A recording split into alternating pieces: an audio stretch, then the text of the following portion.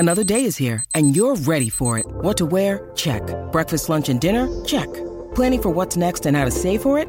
That's where Bank of America can help. For your financial to-dos, Bank of America has experts ready to help get you closer to your goals. Get started at one of our local financial centers or 24/7 in our mobile banking app. Find a location near you at bankofamerica.com/talktous. What would you like the power to do? Mobile banking requires downloading the app and is only available for select devices. Message and data rates may apply. Bank of America N.A., member FDIC. When you need mealtime inspiration, it's worth shopping Kroger, where you'll find over 30,000 mouth-watering choices that excite your inner foodie. And no matter what tasty choice you make, you'll enjoy our everyday low prices, plus extra ways to save, like digital coupons worth over $600 each week. You can also save up to $1 off per gallon at the pump with fuel points. More savings and more inspiring flavors make shopping Kroger worth it every time. Kroger, fresh for everyone. Fuel restrictions apply. It's time for today's Lucky Land horoscope with Victoria Cash. Life's gotten mundane, so shake up the daily routine and be adventurous with a trip to Lucky Land. You know what they say, your chance to win starts with a spin. So go to LuckyLandSlots.com to play over 100 social casino-style games for free for your chance to redeem some serious prizes. Get lucky today at LuckyLandSlots.com. Available to players in the U.S., excluding Washington and Michigan. No purchase necessary. VGW Group. Void where prohibited by law. 18+. Terms and conditions apply.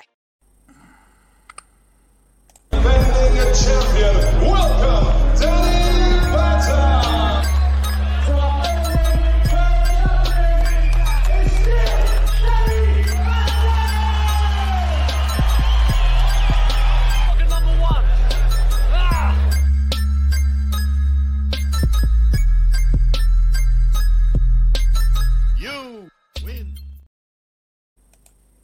Hey guys, I'm Sai and welcome to Ace Podcast Nation, the home of the Batten Fight Show.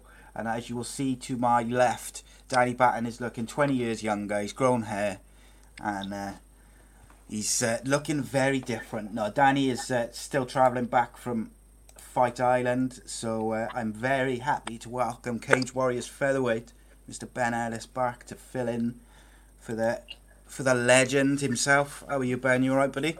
Hi, mate. Very good. Thank you for having me on. No, it's all good, mate. I appreciate you coming on and filling the shoes of the guru. But loads to talk about, mate. So we may as well get straight back into it. A couple of stories to touch on. As two proud Welshmen, it seems we should start with friend of yours, friend of the show, two-division Cage Warriors champion Mason Jones signed with the UFC. I think that was like the worst kept secret going. Like everyone knew he was going there, didn't they? But he was just waiting for it. Yeah. I know you know him very well. But obviously, what do you think of it, and how do you think he'll do? Well, like you said, it wasn't really a surprise to anyone. Two-weight world champion of Cage Warriors, the only one since McGregor. He was going to go, wasn't he? Yeah. But in terms of how he's going to do, I think he's going to do awesome, in all fairness to him. I think the old stereotype of MMA is for Brazilians and Americans is long gone now. We've seen enough champions from plenty of different countries, and yeah, hopefully he can get right to the top pretty quick. Yeah, that we were just talking now before we come on air. Like some of the divisions in the UFC, some of them are so stacked, it's unbelievable. And I've talked about the bantamweight division, but even that, like the lightweight division, which I'm assuming Mason will go into, is it's so stacked, like all the way. Even when you get outside the top 15, it's just an insane amount of killer guys. Like there's top level guys everywhere. Which when you get to the UFC, that's what it is, isn't it? It's just every division's like it. Yeah. But when you've got like your ranked 15 is like Donald Cerrone and ranked 13 is Gregor Gillespie, then you know it's going to be, every fight's going to be tough, isn't it? Yeah, 100%. Like you say, I mean, there's probably 10 to 15 guys outside of the top 15 who, skill-wise, could easily be in there on a different day and maybe in the future. So yeah, no, it's to be fair to them, they've got an absolute mountain of talent in pretty much every division, to be fair, but lightweight probably is the most stacked. Oh yeah, and I mean, another Welshman, Jack Shaw's just had, they just announced, again, not a very good particularly kept secret that he's fighting, I think, in October. I think I remember off the top of my head is October the 27th, I think. But you know, that bantamweight division again is just crazy, like how deep it is. Like we looked at that in detail a few weeks ago, and like you can get like the unofficial rankings of like the top 50. Oh yeah. So I know UFC only does like the top 15, I think, don't they? But you can get like unofficial ones, and we were looking at them, and the names, mate, outside of that top 15 were just ludicrous. Yeah. Like you were just talking like, I think there was a couple of former champions in there, and it's killer. It's just it's surprising, I gotta say, how deep their divisions are. But I think that's why they're also able to cut guys if they're not doing it, because their divisions are so deep. Yeah, that's it. And they definitely control the vast majority of the supply. So now that you mention it, though, it surprises me that they don't do rankings all the way through for all of their guys. Yeah, I think it would be better, wouldn't it? Do you know what I mean? Like if you could kind of have like all of them. What do you think? I mean, every fighter in there is going to have at least a few thousand followers. And then if it's one more thing to draw their attention to, like rankings, then why wouldn't you? And it wouldn't even be that much work. It's not as if they spend a great deal of effort on the rankings at the minute. Is it halftime? It doesn't make any sense anyway. No. But people do look at it. Yeah, I look at the rankings like every week on the show. We'll have a little look and see who we'd match up guys with next and stuff like that. Yeah. But yeah, I mean, we'll talk about another Welshman, third Welshman, in a couple of minutes, in John Phillips in a minute when we get onto the fights from last night. But I do wonder whether his next fight will be in the UFC, unfortunately. I think the thing which he's got on his side is that he's very entertaining to watch. So if you put him against the right type of striker, you know, you'll get a good fight, if nothing else. So, you know, I just hope he won't be short of options anyway, though, because he won't. There's so much stuff you can do. Like, even if you went like bare knuckle boxing, that was BKFC or whatever. Like, I think he'd do really well in that. Like, when you look at all his finishes in Cage Warriors and before UFC and early UFC, he had some cracking fights. Like, yeah, I've never trained with John, but the boys who have all say literally no one on earth hits like him. Yeah, like he's ridiculous. Some of the boys were talking to the SBG boys when we were in Dublin for Bellator, and they said the same thing. So he just hits like an absolute train. But there's such a clear route on how to beat him. I feel like even if they put him in there now with a guy who's 99% striking, he'd probably wrestle John. Like, it's just dead blueprint in there. Yeah, we'll go to the fight now. Like, but I thought, like, I was expected a bit of a strike fest, and it didn't go that way. I was looking for the fight who Jack Shaw was fighting. 7th of November, he's fighting Taha. Don't know much about him. Do you know anything about him? He fought Nad. He fought Nad at featherweight. This might be his first fight at bantamweight. Oh, right, okay. I know he's only recently gone down, so it's either his first or maybe his second. He's all right. He's not bad. He's not an assassin. I think Jack will handle him, to be fair. Yeah, be interesting. I'm looking forward to seeing him fight again. Anyway, yeah. It's gonna take someone really good to give Jack a fight. In all fairness to him. Yeah, he's looked quite dominant, hasn't he? Yeah, he really has. The UFC so far, particularly, but even in Cage Warriors, like when we were in lockdown, me and Danny were looking back at it, all the old UFC cards, and then someone asked us to look at like the rise of Jack Shaw and look at all his Cage Warriors fights, and I think we only got like 5 in or something, but like I think there was in those first 5 or maybe 6 there was one fight which went like outside of the first round.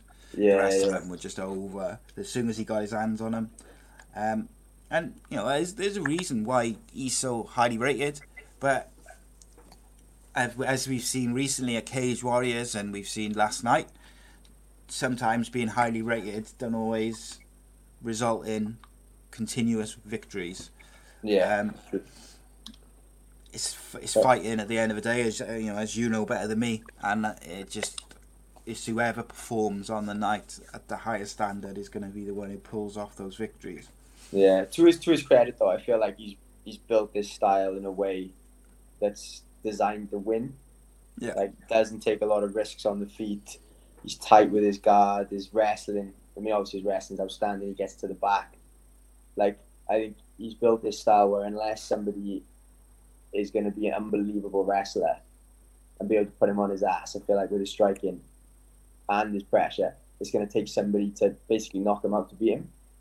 Yeah, I think... it's a brilliant style in terms of the likelihood of you winning. Yeah, 100%. I think, like, people underrate his striking as well.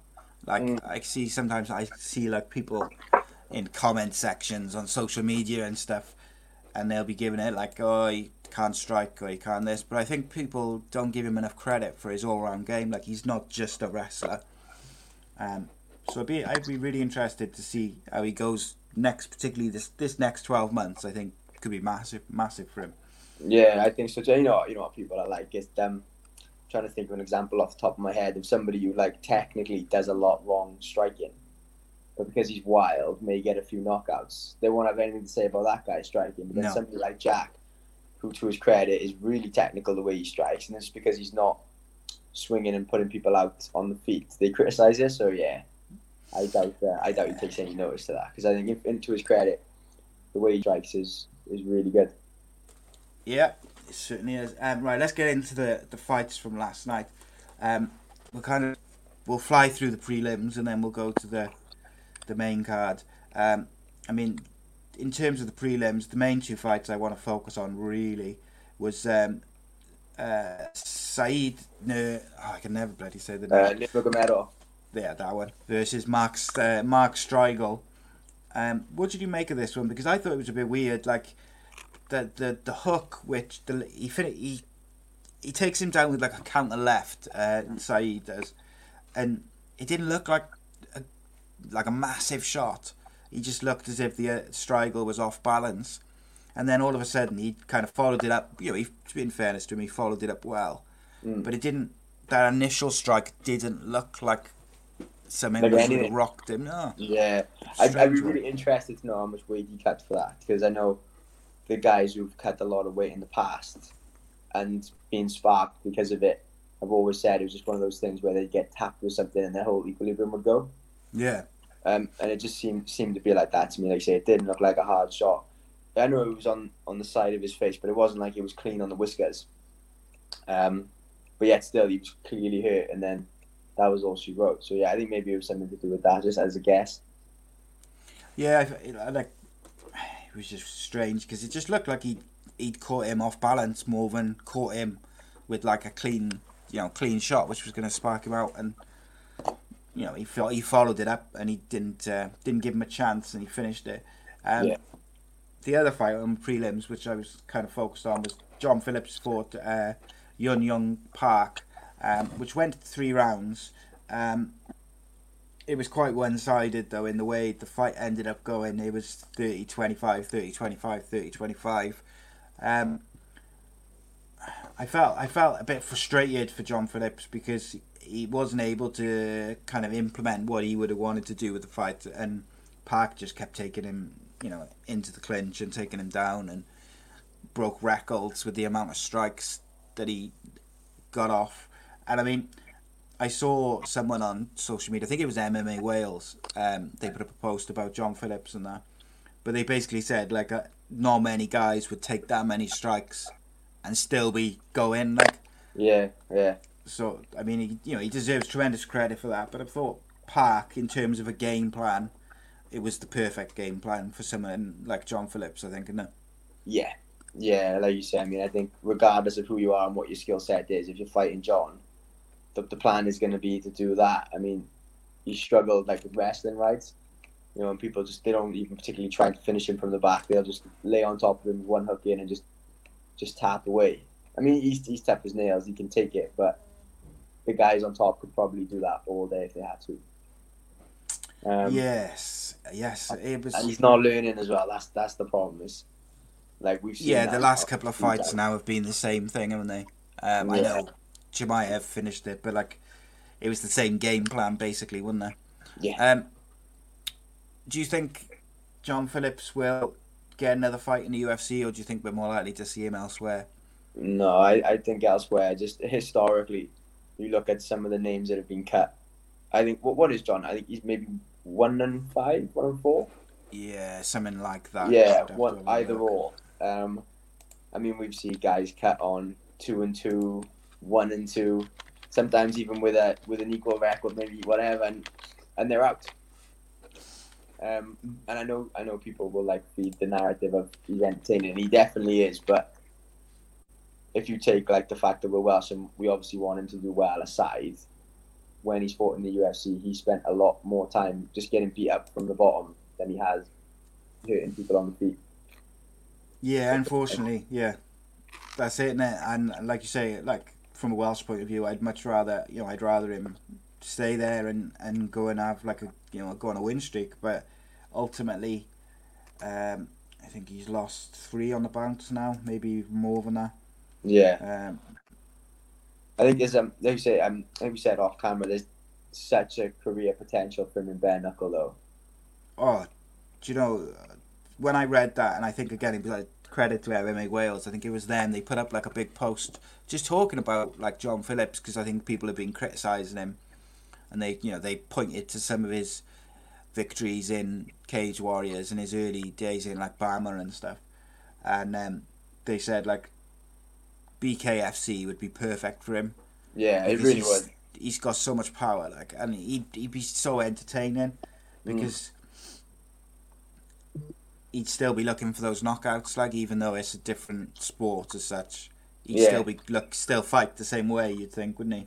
Yeah, and it's not as if he's all power. I mean, he's a tough guy as well. I mean, thinking about the knockout he had in the UFC, the one he had early on in the fight, the guy clipped him clean early on, and he just didn't even acknowledge it and just absolutely buried him. And that pretty much is bare knuckle boxing. It's really hard to block. Yeah. Because there's no gloves. And again, you can only slip so many shots, so it's pretty much you land, I land, and then you definitely don't want to play in that game with him. Yeah, I mean, one of my favourite fights, which he'd been in the UFC, was him versus Marshman. That was like an awesome fight, that was. But like, I just looking at it. Oh, I don't know, I can't remember. But I think I off memory, I think I had it slightly different to what the judges had it, but I can't remember. They give it to Marshman, didn't they? But to be fair, I thought John won that. I mean, if the striking was, I don't know, say 55-45% in favour of Marshman, he probably was landing a little bit more on the back foot. 100% of the pressure was coming from John. Yeah. So I'm like, well, if the striking is somewhat equal, that's supposed to be when cage control comes into it. And the cage control was 100% to John. Plus he knocked him down. So yeah, I was a bit confused by that. Yeah, not the first time though, is he being like confused by some judging decisions and stuff. But like, I was just looking, and he beat Divosky in September 2019 via KO in like 17 seconds. Yeah, that was. And then he lost. And then he lost to Chimaev, and then obviously Park last night. And then before that, he had lost to Marshman and Holland and Bird. So he was on a three fight losing streak. Then he won, and then he lost another 2. So he's like 1-5. So like you say, going on, as much as I would like him, I don't want to see him get cut. I think when you look at historically what the UFC do, it's difficult to see how they keep him. Yeah, definitely. There's a lot of fighters who are very entertaining at the end of the day. Do you know what I mean? Yeah. There's a lot of fighters who will go all hell for leather with strikes and stuff. But we'll see. Yeah. So yeah, that was there anything else on the prelims which kind of caught your eye, mate? I forget the guy he fought, but Gamrot, the one who headlined the prelims. Oh yeah, Guram Kutaladze versus Mateus Gamrot. Oh yes, that was a fight and a half. This is bonkers, mate. That was 20 split decision, 29-28, 28-29, 29-28 to Cutelades. You liked that one, mate, did you? I just thought it was incredibly high level for two UFC debutants. It just shows the amount of skill outside the UFC. I mean, I know those guys, to their credit, like they're at the very top of other promotions. It's not as if like they're early days in their MMA career. No. But and yeah, like the other thing as well, such high level.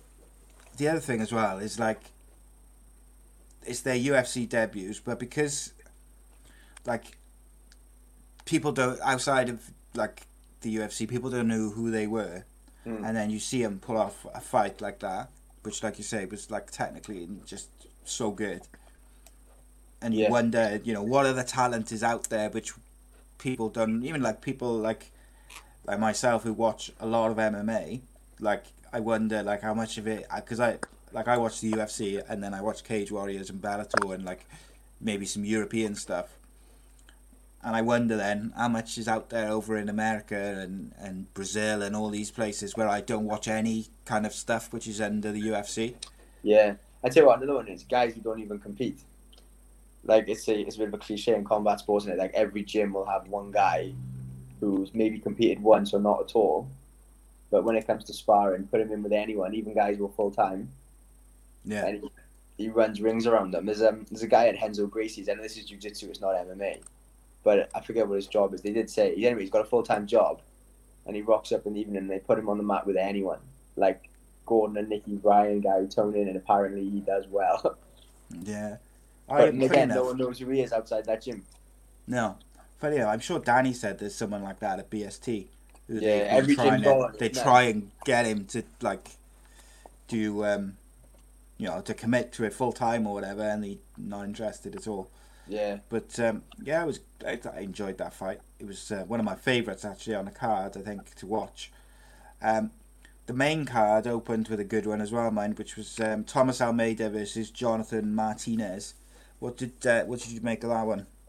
Again, similar to the Gamrot fight, just really, really high level from the pair of them. Thought Almeida looked good at featherweight, like a phantom. He just, you know, he had that gaunt, skinny look to him. He looked like he starved himself for a month. Looked rough. Yeah, extremely so. I think he got wobbled a fair few times, well, even in fights that he won. But fair play, Martinez clipped him a fair bit, and he looked so much more durable. Yeah, he never really looked in trouble, did he, in this fight? So, like, when you compare that to the previous couple... Yeah, considering who he's in there with as well, because Martinez is a beast. Yeah. And he was hitting him hard, and like you say, he just looked so much more durable. But, again, it was like a very, very high-level fight, but it was one where Martinez was always just slightly ahead. Did you give all 3 rounds to Martinez? Yeah, I think I did. Granted, narrowly. Like 30-27 sounds like a whitewash. Yeah. But it wasn't. It was like every round was close, but I could never really justify giving one to Almeida. Yeah, what were you saying? I had the 3, and like you say, they were close, but ultimately it was like there wasn't enough in any of them to give it to Martinez. Yeah. Give it to Almeida. But I was really impressed with both guys, I got to be honest. I thought Almeida looked solid, like, but I really like watching Martinez. There's just something about him. He's got like this, like everything he does looks smooth, and it's just when you got guys like that who can do a bit of everything as well, like he goes to the ground. He looks comfortable wherever the fight goes, and I always think like if you've got that, then you got a good chance, haven't you? Yeah, I say they're all saying like the really good ones make it look easy. And he never looks stressed, does he? Do you know what I mean? He doesn't. Like, you never see him like really grunting, like snarling. It's all just slick. Comes natural to him, like. So I'd be interested to see where they go next with Martinez. Is he ranked? I don't think he is he? No, I don't think he is either. I may be wrong though. But you think Almeida looked better in was it bantamweight? Yeah, I think so. I think I mean, obviously there's exceptions, but the whole thing about cutting drastic weight is kind of going out of the sport a little bit now. Well, there's fate, like everyone who's, like, when you look back over the last couple of years, or even the last 10 years, and some of those guys who've cut weight and they've come out and they look terrible. Like even when McGregor cut all that weight, do you remember how rough he looked? Yeah, he looked like a crackhead. Like, yeah, we rewatched. I forget. It was we rewatched the Dennis Seaver fight not so long ago, and again, you don't recognize him. It's like, again, I mean, I think modern day rehydration is so good now that even if someone's cutting, I don't know, 20 pounds on fight week, that's not too bad. It's the amount of weight you're losing in the camp. Yeah. Like, you're asking someone to train the way we train, and then it's like, oh, and by the way, you've got to lose, I don't know, 10 to 15 pounds. It's like, well, no wonder you're gonna look really gaunt and fragile. I was watching it with my missus last night. I was watching, and she was trying to distract me. But she was talking about I forget the guy's name. The one who fought against Nurmagomedov in the first fight, and he's so shredded. But she just said, like, look, I don't know, he looks fragile. Looks ill, like. But then it's weird to say because he's so shredded, but yeah, it makes a lot of sense given the way he went down. Yeah, and I mean, that's like whenever we ever ask for questions, like, of people, we always will have questions about weight cuts and why do fighters cut weight and why don't they just fight at the weight they are, and but ultimately it's again advantage, isn't it? Yeah, I think it's gone the other way now, isn't it? It's gone to the point now where everyone does it just so they're not at a disadvantage. Well, yeah, that's it, isn't it? Yeah, it's not even to get an advantage, it's just not to be the one. Because I've done that in the past where there was a confusion over it was same day weigh-in or day before. So we thought it was same day weigh-in, and it wasn't. It was a day before weigh-in. And when it came to fight night, we were not the same size at all. I still won, but like when we square off, it was like, oh God, he's big. Oh yeah. I was going to ask you actually, just before we move on to the next one. Obviously, you were due to fight at the most recent Cage Warriors show. Obviously, me and you have spoken about it, but like just for the folks, obviously that must have been frustrating for you to be all ready and have gone through the camp and raring to go. Yeah, but it was 12 weeks of dieting, 12 weeks of training, 12 weeks of dieting. I don't cheat on my diets at all. I literally won't do anything that's not planned. So yeah, for 12 weeks of that, and then we were traveling up on the Tuesday. Got to Newport because we had to stop off with my my nutrition coach just to get some supplements for the rehydration. Yeah. So I just ran in. My brother was waiting in the car, and then he came in, and I was like, "What's he coming in for?" And he just went, "Oh mate, you're not gonna like this." No. And then that was that then. So we had a choice. We could have turned around and gone home, or go up, make weight, and fingers crossed somebody tests positive for COVID or something happens with someone. So like I say, when you train for 12 weeks, you're gonna want to see it through. And then just the way that it lay, the only pullouts were either at lightweight or for bantamweight. Yeah. But again, at that point, nobody at bantamweight wanted to take a fight up. Nobody at featherweight wanted to go up, and rightfully so. You can't be messing around that late. So yeah, that was that. But yeah, I'm a little bit pissed off about that because, by all accounts, the reason that it didn't happen was just because they didn't read him or his team or both. They didn't read the rules correctly when it came to COVID. So they wanted people to come up later in the week to be with him, and then they didn't realize that because of the COVID stuff, you had to be there the whole week. Yeah. So as far as I'm aware, the choice was go up on your own or don't go, and he didn't go. Again, there's two sides to every story, so I won't condemn. Yeah, don't want to completely bury him, but that's like. Yeah, when we found out, I was kind of gobsmacked, and my coach Wayne Samways turned around and literally just said, "Look, if it was a choice if Ben had that choice, he'd be going up 100%."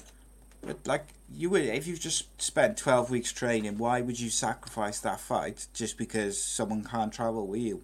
Like, yeah, no matter who it is, Do you know what I mean? Even if it's like your closest confidant who's been at every fight and is you like your biggest influence, even if it was that person, you'd still go do the fight and kind of, I don't know, do it in their honour or whatever you want to say.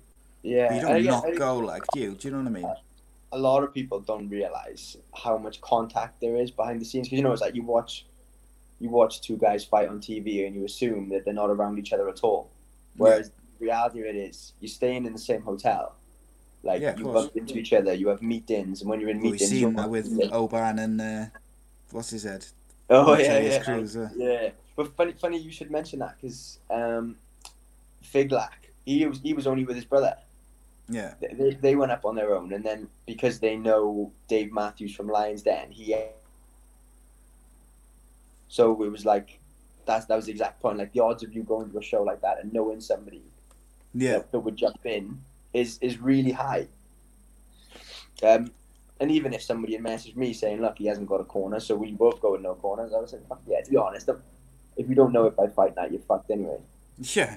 So yeah, disappointing, mate. I gotta say, like, I was disappointed, and it's nothing to do with me. Like, obviously, I'd been interviewing fighters in the build up to that event, including yourself, and we'd had you on this show. So, like, I knew how up for it you were, and I was up for it. I was well up for, like, watching all the Welsh boys fight and stuff, and then it was just like, it's off. Like, yeah, no, thank you. It is a shame. I haven't heard anything from Cage Warriors in terms of opponents yet. I'm pretty sure I'll be on in December. There's another one, another trilogy, isn't there? Yeah, that's it, in London this time. So the location doesn't matter so much now without a crowd, but they said I'm going to be on that. They're just trying to fix the name. I don't know whether it'll be Crawford again or somebody else. It really doesn't matter. I feel like I'm going to smash so many of them anyway. It really doesn't matter to me who it is. Just put me in there with someone. I've had 3 cancelled fights now in 2020. Yeah, he might not want to fight you now, though, because he's pissed you off a bit. So you might. I was going to stop him anyway, so it makes no difference. But I'm champing because I'm good friends with Mason. Mason's now 10-0, 2-time champion. And if it hadn't been for pulled out fights this year, I'd be 5-0. Yeah. So it's still half of what he is, but I'm even worse now. So he gets to take the piss out of me. Well, hopefully December, mate. Yeah, that's the plan. So next up we had Claudio Silva versus James Krause, with James Krause defeating Claudio Silva by unanimous decision, 30-27 times 3. I have only seen the first round of this one. You've seen the whole fight then? No, I haven't. Is it? This is pretty much the same all the way through. Yeah, if you've seen the first, you've seen it all, yeah. What did you make of this one? To be fair, even me saying that might be a bit generous to Silva, because I know he partially got to his back in the first and he didn't for the rest of it. Just poor from Silva. He had one route to try and win, and that's not enough, and it hasn't been enough for a while now in the UFC. And again, I'm not sure how good Silva is in pure jiu-jitsu, but everyone knows jiu-jitsu now. It's like, so for that to be a route to victory, you're gonna have to be like Damian Maia level. Like, it reminded me of like when Chrome Gracie fought Cub Swanson. And again, the whole thing was about getting a takedown, and I can't remember who was commenting, but they even said, they were like, look, these guys have had a jiu-jitsu match and Chrome won by 2 points.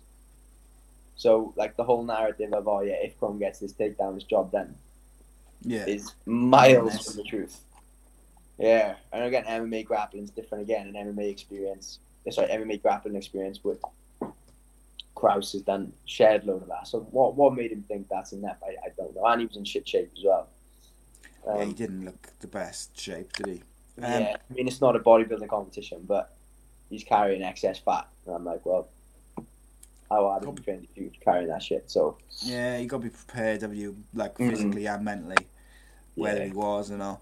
I don't know. Like, his record is it's really impressive. Like, on paper, like he's only lost twice. One of them was his first fight, and he lost because of an illegal elbow, which you can kind of excuse in like your first fight. But I was back in 2007, and then he lost. In the UFC? So 1, 2, 3, 4, 5, 6. That was his 6th fight in the UFC. He's done alright then. Yeah, he beat. Who's he beaten? He beat Leon Edwards by decision, split decision. Oh yeah, I remember that. That was in Brazil, Mm. and that was his welterweight debut. And he's had performances of the night. He had a catchweight fight on the Covington Lawler card, but I don't know. It's weird. Yeah. Like he just didn't look. From the little, like I said, I didn't catch all of the fight. I caught like the first round and a little bit of the second round, but not much. He just didn't look sharp. Like didn't look sharp at all. No. Whereas James Krause, like I don't think necessarily James Krause is like a world beater necessarily, but he looked switched on. He looked focused. He looked prepared. Yeah, it was weird because I mean, Silva was landing a decent amount just from semi-faking a takedown and lunging with like an overhand. So like you say, Krause by no means was razor sharp himself, but he's just picking him apart. He was just waiting for it when he like those counter shots and stuff, and like Krause kept just hitting him with those like counter rights as he was Silva was swinging in. Like, he was just picking him off like. In that first round, and like you say, if it carried on like that, but yeah, I was surprised when I've just looked at Claudio Silva's record, how good it is. Yeah, compared to that fight, like, I wasn't expecting that. So, I'm gonna have to go and watch some of his stuff now to see how he got. Because Leon Edwards in particular, like I mean, I can't really remember the fight. Yeah, he really is, and like I know Usman got Edwards down okay, but we rewatched that maybe like a month ago, maybe less, and it was a lot less one-sided than what I remember from watching it live. Like he struggled to keep him down and get him down. So if Silverman is there, we'll have to go and rewatch that. Yeah, that calls for some rewatches. Next up was Jim Crute versus Modestas Bukauskas, which is obviously Danny's fighter. Did not go to plan. Like we spoke about off air, like Modestas is so highly rated by anyone who you speak to, from particularly like the European MMA scene, but even the guys who I know, like in Canada and America, they've all heard of him. They all know of him. He was never able to implement his plan, and I do feel like Jimmy Crute was a little bit. He felt like he'd been a bit disrespected in the build-up. Like everyone was talking about Modestas this, Modestas that. And, I was talking about Modestas because I know him and I know Danny, and I kind of, obviously going to talk about what you know more. But, like, judging by some of Jimmy Crute's comments after the fight, I think he felt like he was a bit disrespected. Obviously, he's in the top 15 now, basically. He was ranked 16th before this. And it kind of started off, it was a bit tentative, and then Crute hit some leg kicks, but they weren't like so brutal that they were gonna, they were chopping him down. They were just nice leg kicks, and then he got Modestas against the cage, and he just, I think he kneed him in the groin. Fight was stopped briefly, and then when they came back, Modestas was you could see he was trying to keep his distance to nail like a big kick. You could see the way he was trying to set it up, and as he went for that big sort of kick to the midriff of Crute, he just caught him, boom, with I think it was a right counter right or a right hook. Yeah. And as he stumbled back, Modestas, he kind of twisted as well, so that when Crute followed it up, Modestas was almost not looking, if that makes sense, because he had sort of twisted around, didn't he? Yeah. And he caught him again, and I think he hit him. So he hit him with a big shot, then he twisted, and then he hit him another 2 times, and the ref jumped in. Modestas did kind of looked at the ref as if to say, like, what are you doing? Like, I'm all right. But when you get it with 3 massive shots like that, like they were real big, clean shots, most referees are going to stop it there. Because he was on deck as well. Yeah. But, Modestas is good enough to come back from it. That was a massive fight for him. A big step up in quality as well. Yeah. from what he's fought previously. Like when you compare Jimmy Crute to the guy he fought on the first Fight Island card, it's like night and day. Yeah, it really is. But what did you make of this one, mate? Just while I have a quick look at something. Yeah, to be fair, say Jimmy Crute, I think Dan Hardy commented on it. It just looked like he planted his feet, and any time Modesta so much as twitched, he was going to try and meet fire with fire. Yeah. And it was just one of those situations where his hands were a little bit quicker than Modesta's feet. I mean, we've seen that go wrong so many times. Like someone tries to meet a kick, and it doesn't. The kick lands, but in fairness to him, he was honed in. And like you say, in terms of the finish, like when someone spins so they're facing the wrong way, they eat another one and then they go down. Like most reps are going to stop by now, no matter how witty you are. And don't get me wrong, like I was desperately wanting Modestas to win. Like I wasn't being like impartial for the podcast. Like I wanted Modestas to win. Yeah. I consider him a friend. Like, and I was gutted, but I can, most referees would have stopped it at that point. And like I just look at now, so the guy he fought on the first Fight Island was Andreas Michailidis, who's a Greek fighter. And then when you compare his record, like he's got a decent record around Europe and that, but like he was making his UFC debut at that on the Qatar versus Aig card against Modestas. When you consider that fight, so they were both making their debut on the prelims to then what was this third fight from the top on the main card against basically a top 15 fighter. That's a massive jump up. Yeah, and I just wonder whether. Well, not in the UFC, isn't he? Say again. Crute's had a few in the UFC now, hasn't he? Yeah, God, Jimmy. And I just wonder whether they could have given. I know that I know Modestas he just wants to fight the top guys and prove himself, which all fighters do, don't they? Like at the end of the day, like if Cage Warriors or UFC offered you like a top 3 featherweight, or someone who's ranked like 20th, you're going to take the top 3. Yeah, because you want to stamp yourself on the division, don't you? Yeah. But it's just one of those things. So Jimmy Crute he's 12-1 career-wise. He's had UFC now. So he had a fight on the Contender Series, which he won versus Chris Birchler, if you count that as UFC, I suppose. But his official UFC debut, he fought Paul Craig. Then he fought Sam Alvey. Then he lost to Misha Serkinov via submission. But that was ages ago as well. That was on the Cowboy versus Gaethje card in 2019. Oh shit! So, it was a while. He's been around a while.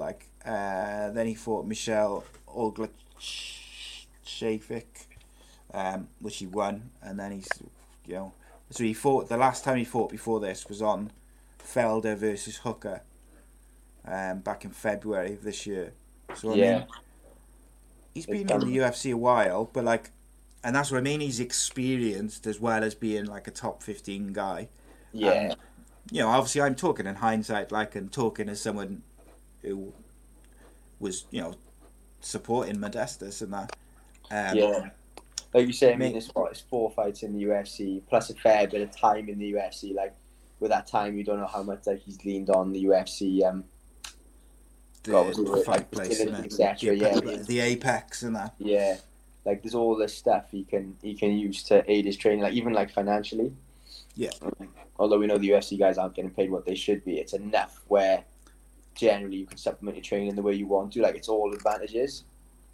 And then especially if you're based in America, I think as well, isn't it? If you're based in America, you've got an advantage because you've got the Apex Center and all the teams which are based in America as well.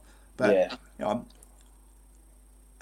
excited to see what comes next for both fighters, because I know Modestas will want to fight today, to make up for it. Yeah. And Jimmy Crute's on a bit of a roll, so it'll be interesting. But next up was the ladies. Number 1 ranked Caitlin Chikagian versus the number 2 ranked strawweight, which was Jessica Andrade. Now, you tell me as a fighter, because when towards the end of the first round, actually literally right at the end, Chikagian she took a big rabbit punch, almost hook like into the ribs, and she like jumped back, grabbed her midsection, made like a big thing of it. I thought I was watching wrestling for a minute, like just by the and I don't mean that necessarily disrespectfully to Chikagian. It's just you don't see fighters react to that obviously very often. Like they try and hide it, wouldn't they? Because they don't want to put a target on it.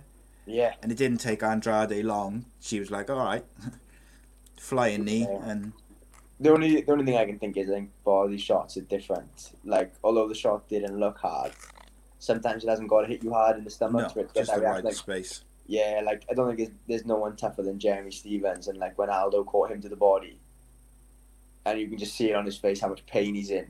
Yeah. You don't see it very often, do you? Like, fighters react like that. Yeah, like you say, you can get, like, punched in the face, elbowed in the face, kicked in the knee, whatever. You can generally somewhat hide it unless there's like accumulation, but sometimes one body shot on the button, and it shuts you off. I wonder if she broke a rib or something, because it was a decent shot, like and it caught her like right in under the ribs, and then Andrade quite square, wasn't it? From yeah, and Andrade, she really capitalized on it. Like you see in the moment in the replay, you see the moment she notices, and she just runs it out with like a flying knee, and then hits it with a couple of shots, and it's game over. And like I felt like as soon as she held her ribs and backed away the way she did, like that was kind of it. Like it was, it's game over then, wasn't it? Yeah. To be fair, in terms of being vicious, for a female, Andrade's up there top 5 in any female in MMA, and she. Yeah, there's not many more vicious than that with that, and like I think that was a big result for her, because obviously she fights a strawweight, and she's the number 2 ranked fighter in the strawweight, and then she fought Chikagian, who was the top flyweight, and she's very impressive. Yeah, she is, and she's a powerhouse. She's just 5'1" as well. She's always giving up range. She's so small, and she but she vicious. Fights a bit like Daniel Cormier, doesn't she?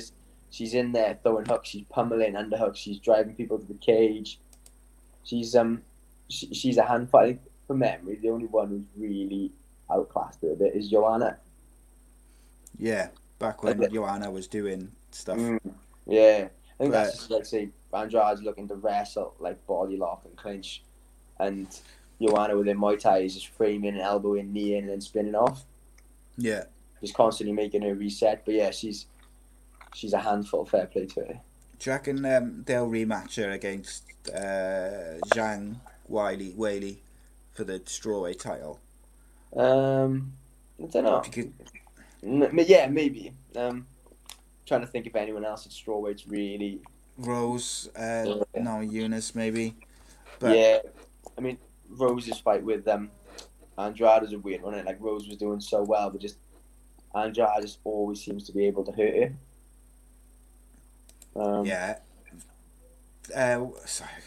Is that Zhang Weili? I think I should really enjoy watching her fight. Like she's unbelievable. Yeah, she's monster, she. Who did she fight? And she lost. It was like a cross. Was it Nunes? No. Who did she fight? Una Weili. Yeah. It was her last fight against. It was Joanna, wasn't it? Yeah, I think it was. That was an awesome fight. Like. Yeah, it really was. I mean, if they remake that, everyone's tuning in, no question. I gotta be honest. She is my favourite female to watch.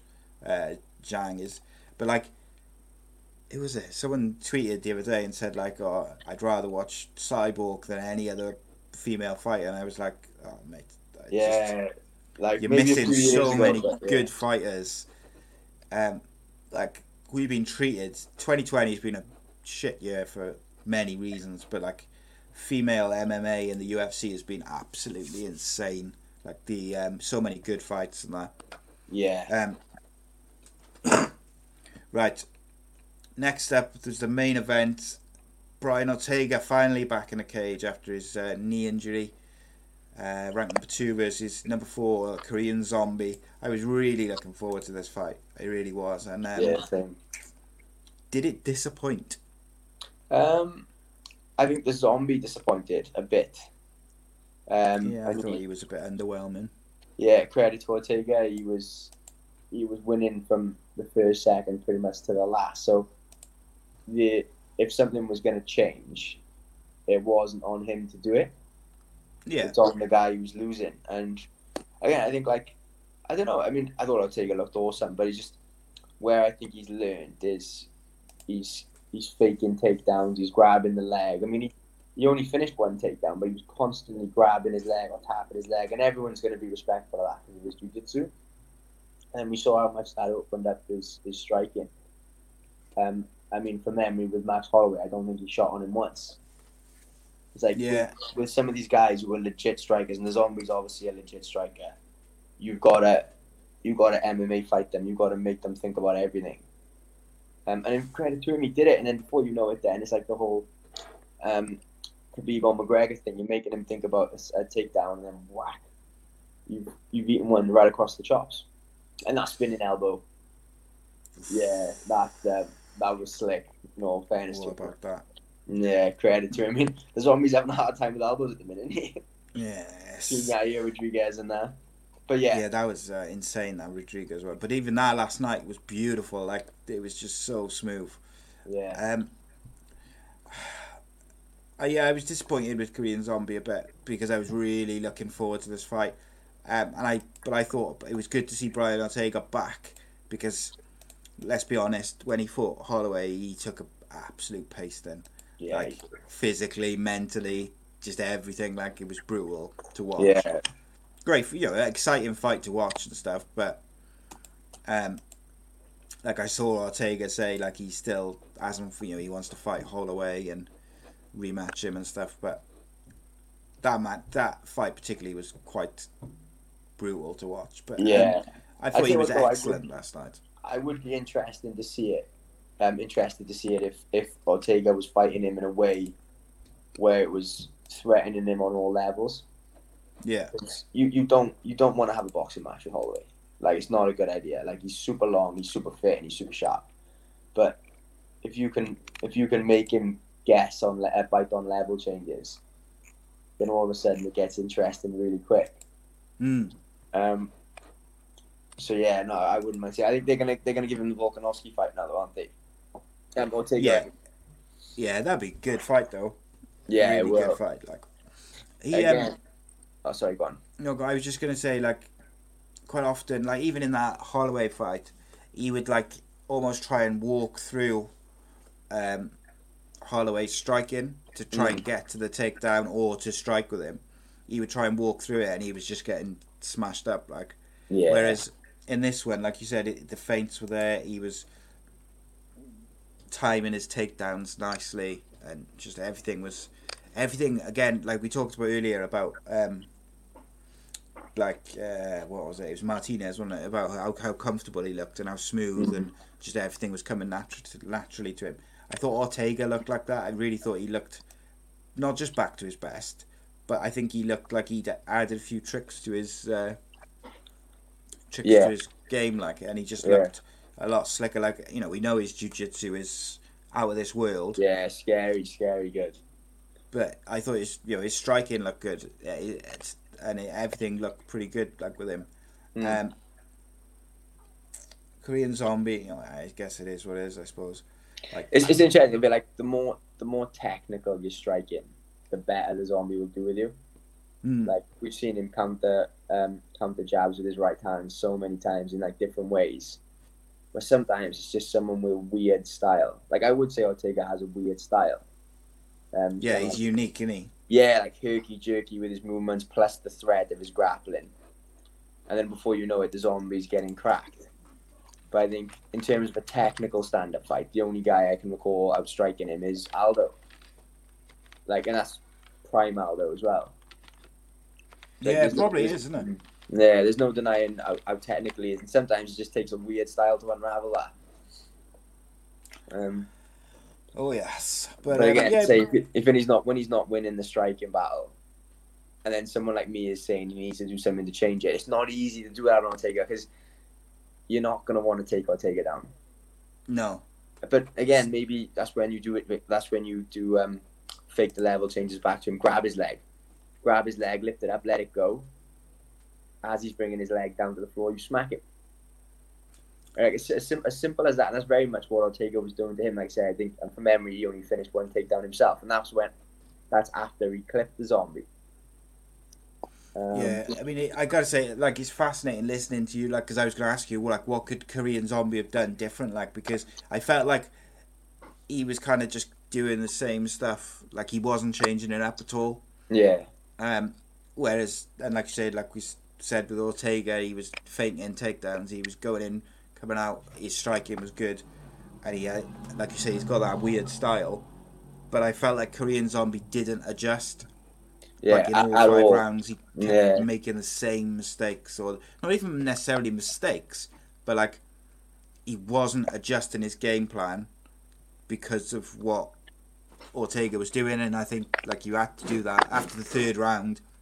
Just having 3 rounds of the same thing, it was like, yeah, come on. I think that more than anything else is like the indicator between a good fighter and a great fighter.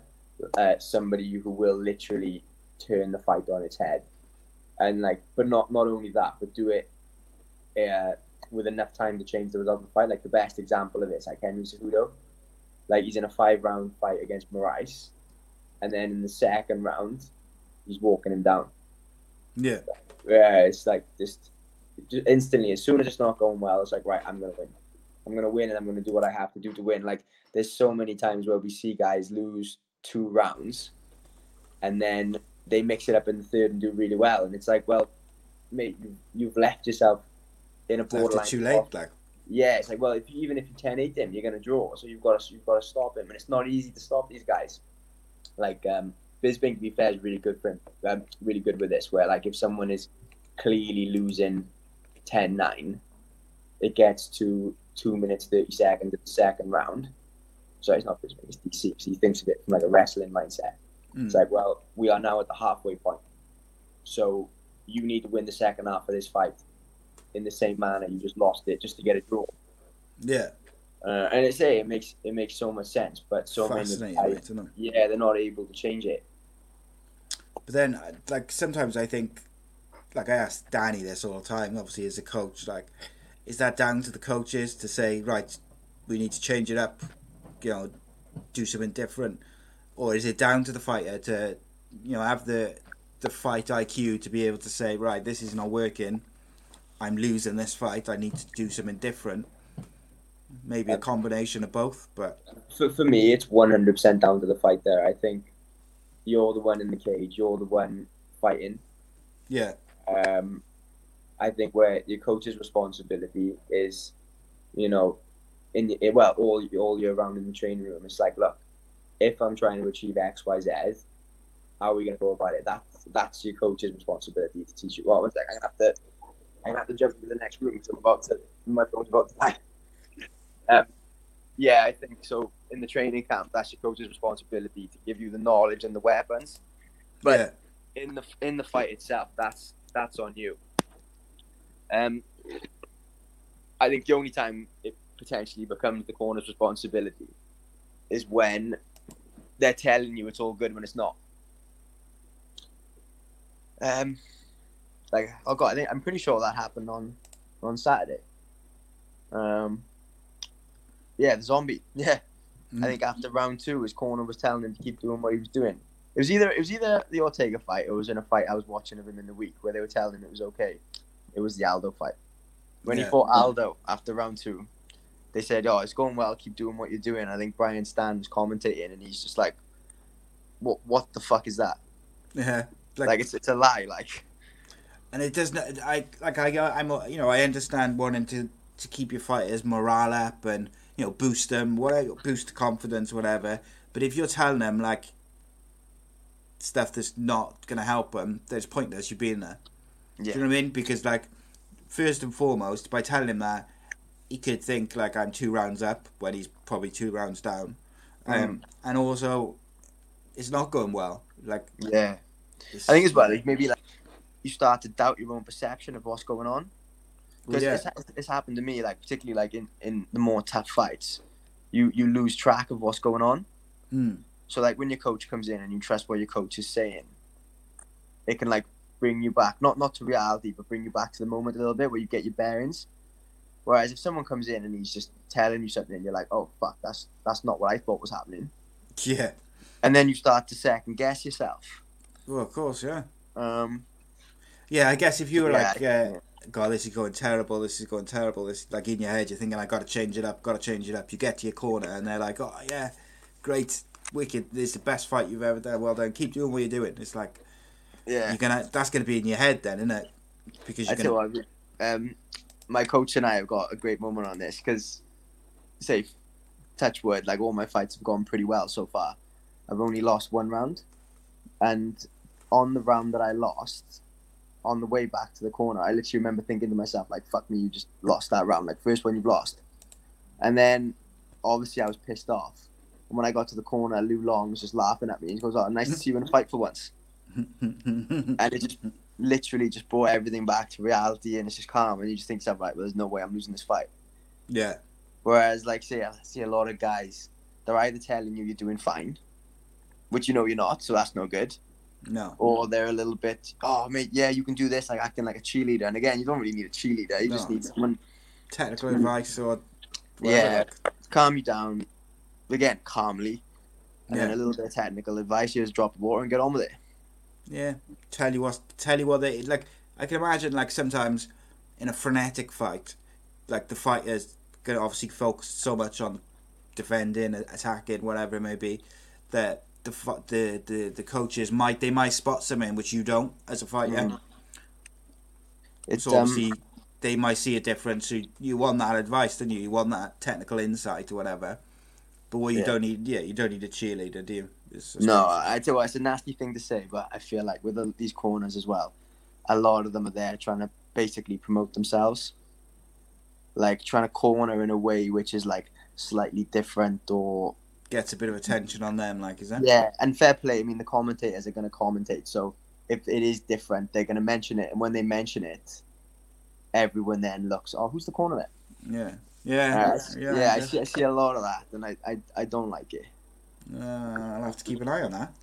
Yeah, I mean, you'll see they say or do stuff which is weird, and you're like, well, why are you saying that? Like, again, obviously, it's not everyone, but... No, I know.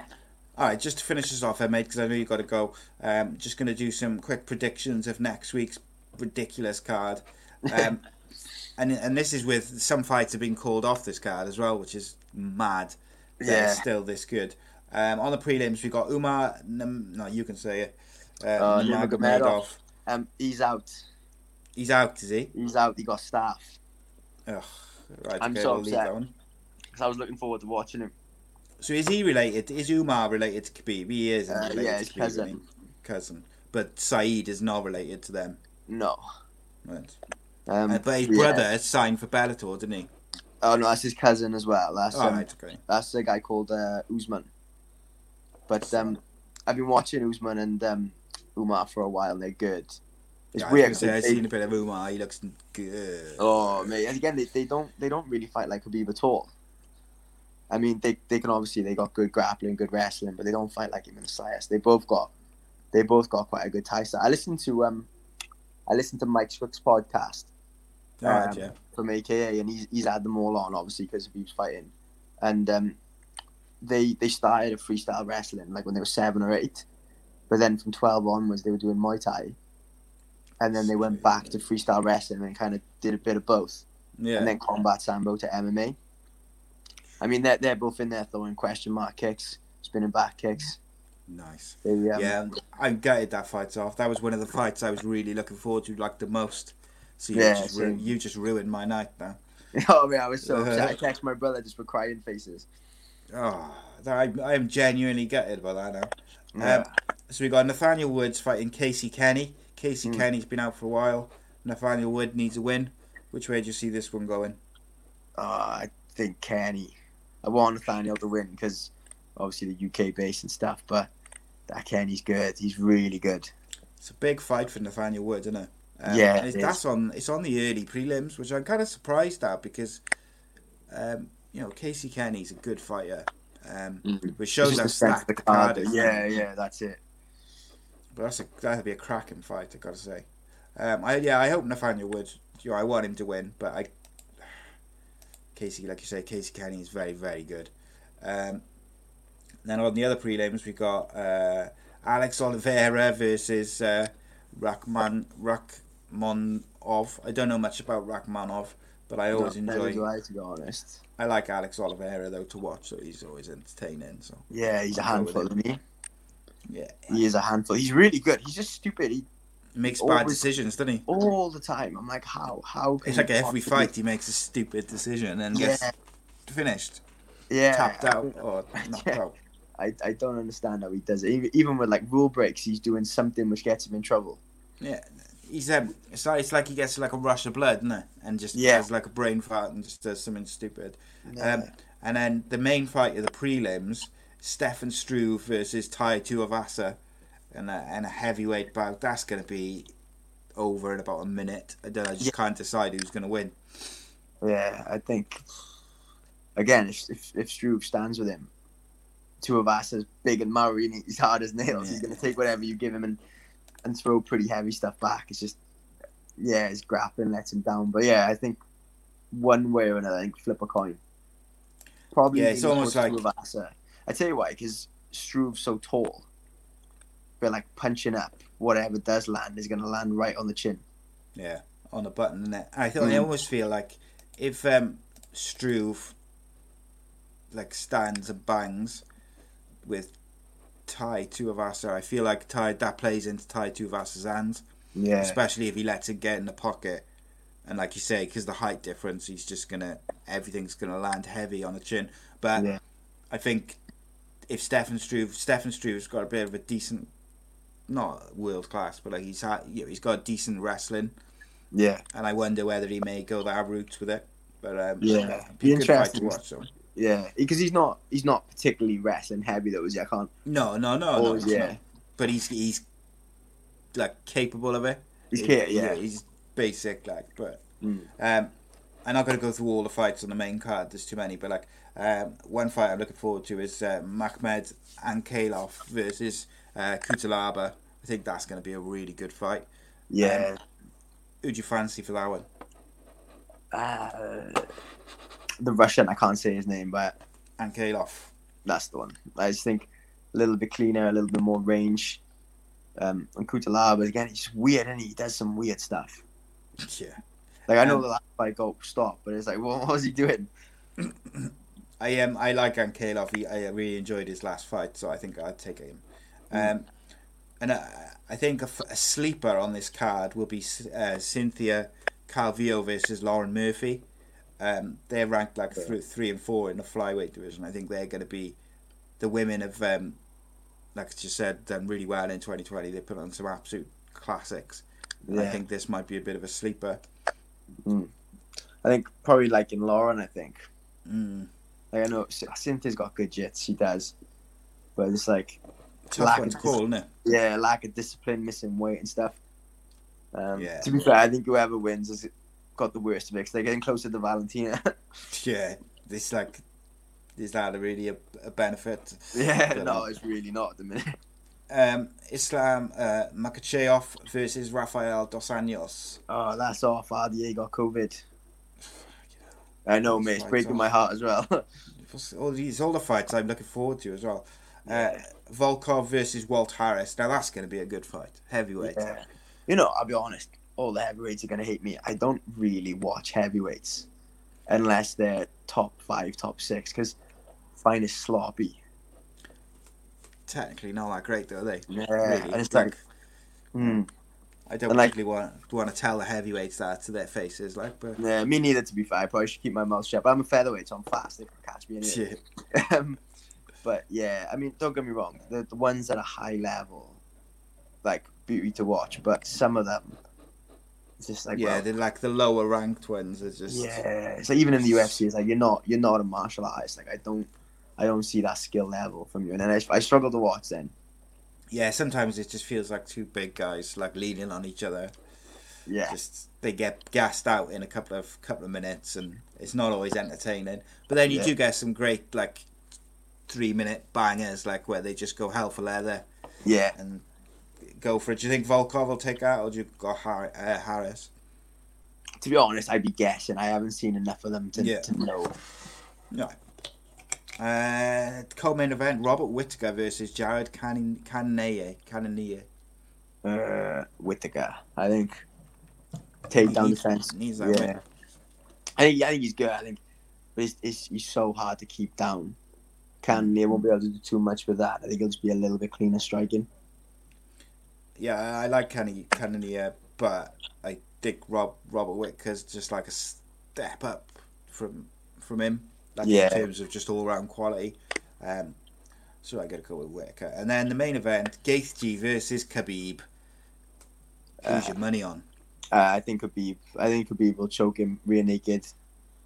I think everyone gets. I'm a massive Justin Gaethje fan, like absolutely massive. So good, did he? Yeah, but there's such a big difference between MMA wrestling and even folk style wrestling. Folk style wrestling is so much more applicable to MMA than freestyle. But it's not the same thing. Like, we've seen guys take down Gaethje. Yeah, he's been taken down quite a few times. Like his takedown defense is 80%. It's not that high. Yeah. But credit to him, where he is exceptional, is getting up, because that's basically just folk style. But Khabib's the best at riding people from the back, and I think he's just gonna break him down. When Gaethje lifts his hips, he'll just jump the back. So obviously Gaethje's an NCAA champion, isn't he? Previously, what's the difference between the two styles?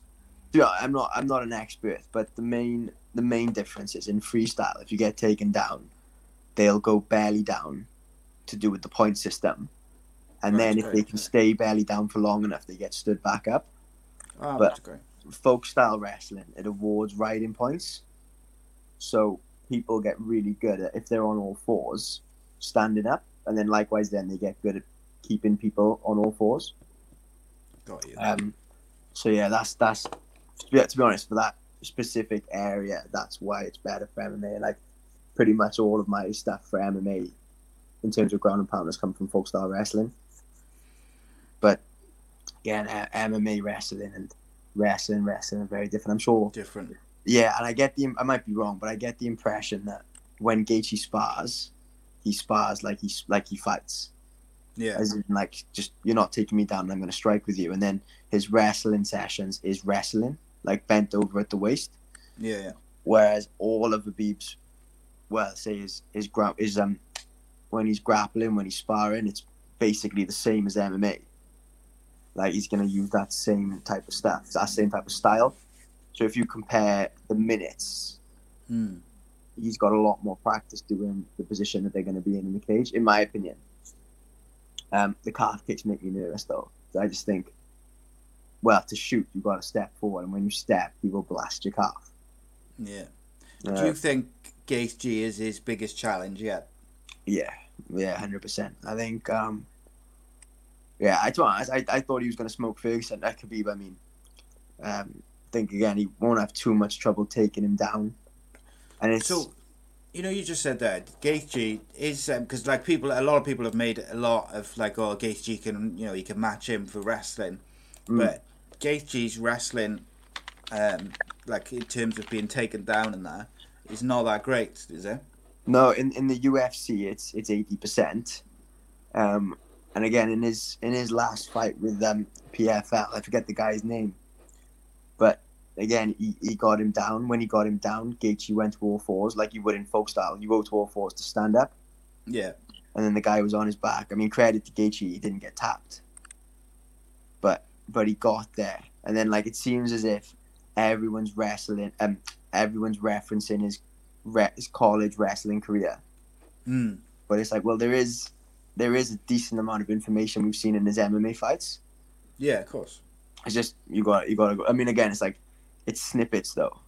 Yeah. Like you're talking like for like say a 15-minute fight, there might be say 5 seconds from this fight, 10 seconds from that fight, and then when you piece it together, I think that's kind of where I ended up. But then the flip side of that is you had a wrestling match with Jordan Burroughs, who's like right at the top of the wrestling game. Jordan Burroughs had a nightmare taking him down.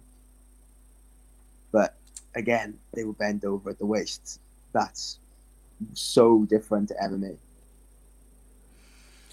Yeah, it's going to be interesting, isn't it, to see how it goes. Like I saw earlier today, there was an interview with Khabib saying once he's beaten Gaethje, he wants to fight Michael Chandler, but only if Chandler beats what's his name? I can never bloody pronounce it. Islam. His training partner, Islam Makhachev. Yeah. Like I know Danny's a massive for Michael Chandler, and he said he'd like to see the Khabib fight between the two. But I got to be honest, I think Khabib's probably only got 2 more fights left before he retires, and one of them was obviously Saturday. I'm not sure if I'd want to see his last fight be Chandler against Michael Chandler. Like I don't know. But we'll see, I guess. Yeah, it's a weird one. It's like we're all selfish. Like we'd all have him fighting for the next 10 years, no problem. Yeah, of course. So he's gonna have to pull the plug somewhere. I think if anyone, it's probably got to be Ferguson. Yeah, got to get that fight done, haven't they? Yeah. Just for the sake of get it flipping done. Yeah. And you know, I like as much as he destroyed Conor McGregor. I've said from the day after when we did the show.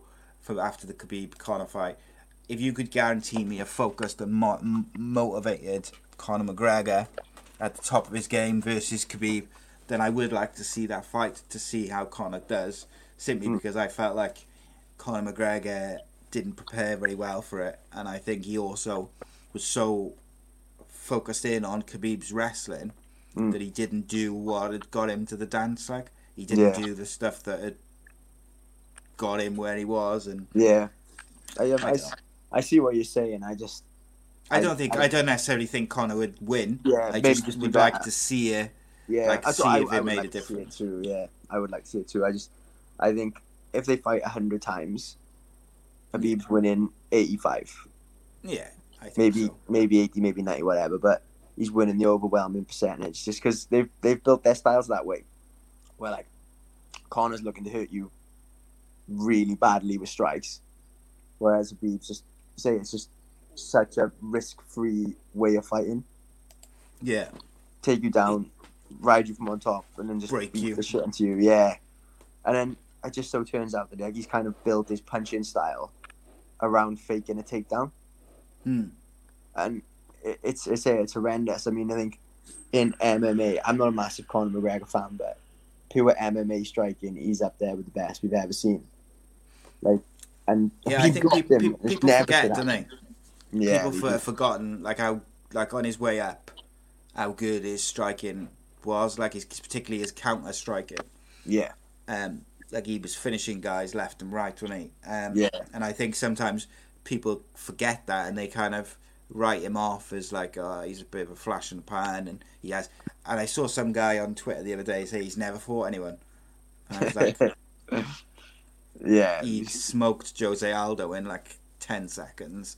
Yeah, and in the same thread of comments, someone was saying like, yeah, but you can't judge that fight because Aldo was out in 10 seconds. So like, how can you say like that was because McGregor was good? And I was like, well, yeah, he timed the shot. He knew he was coming.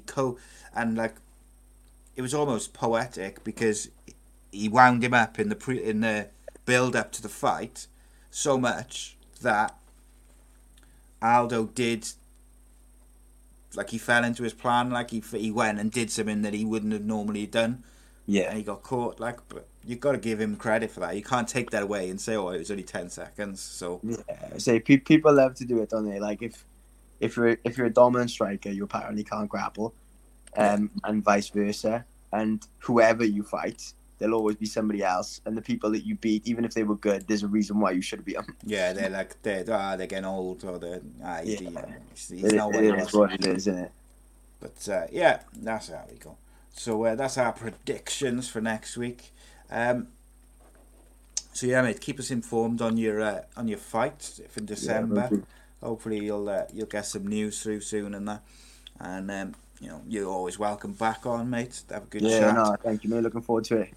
But subscribe, youtube.com/Ace Podcast Nation. Follow Ben on Twitter @Ben Ellis MMA, and give us a subscribe and a follow and whatnot. And we'll be back next Wednesday for another episode of the Danny Batten Fight Show. Cheers, guys. Cheers, mate. Bye.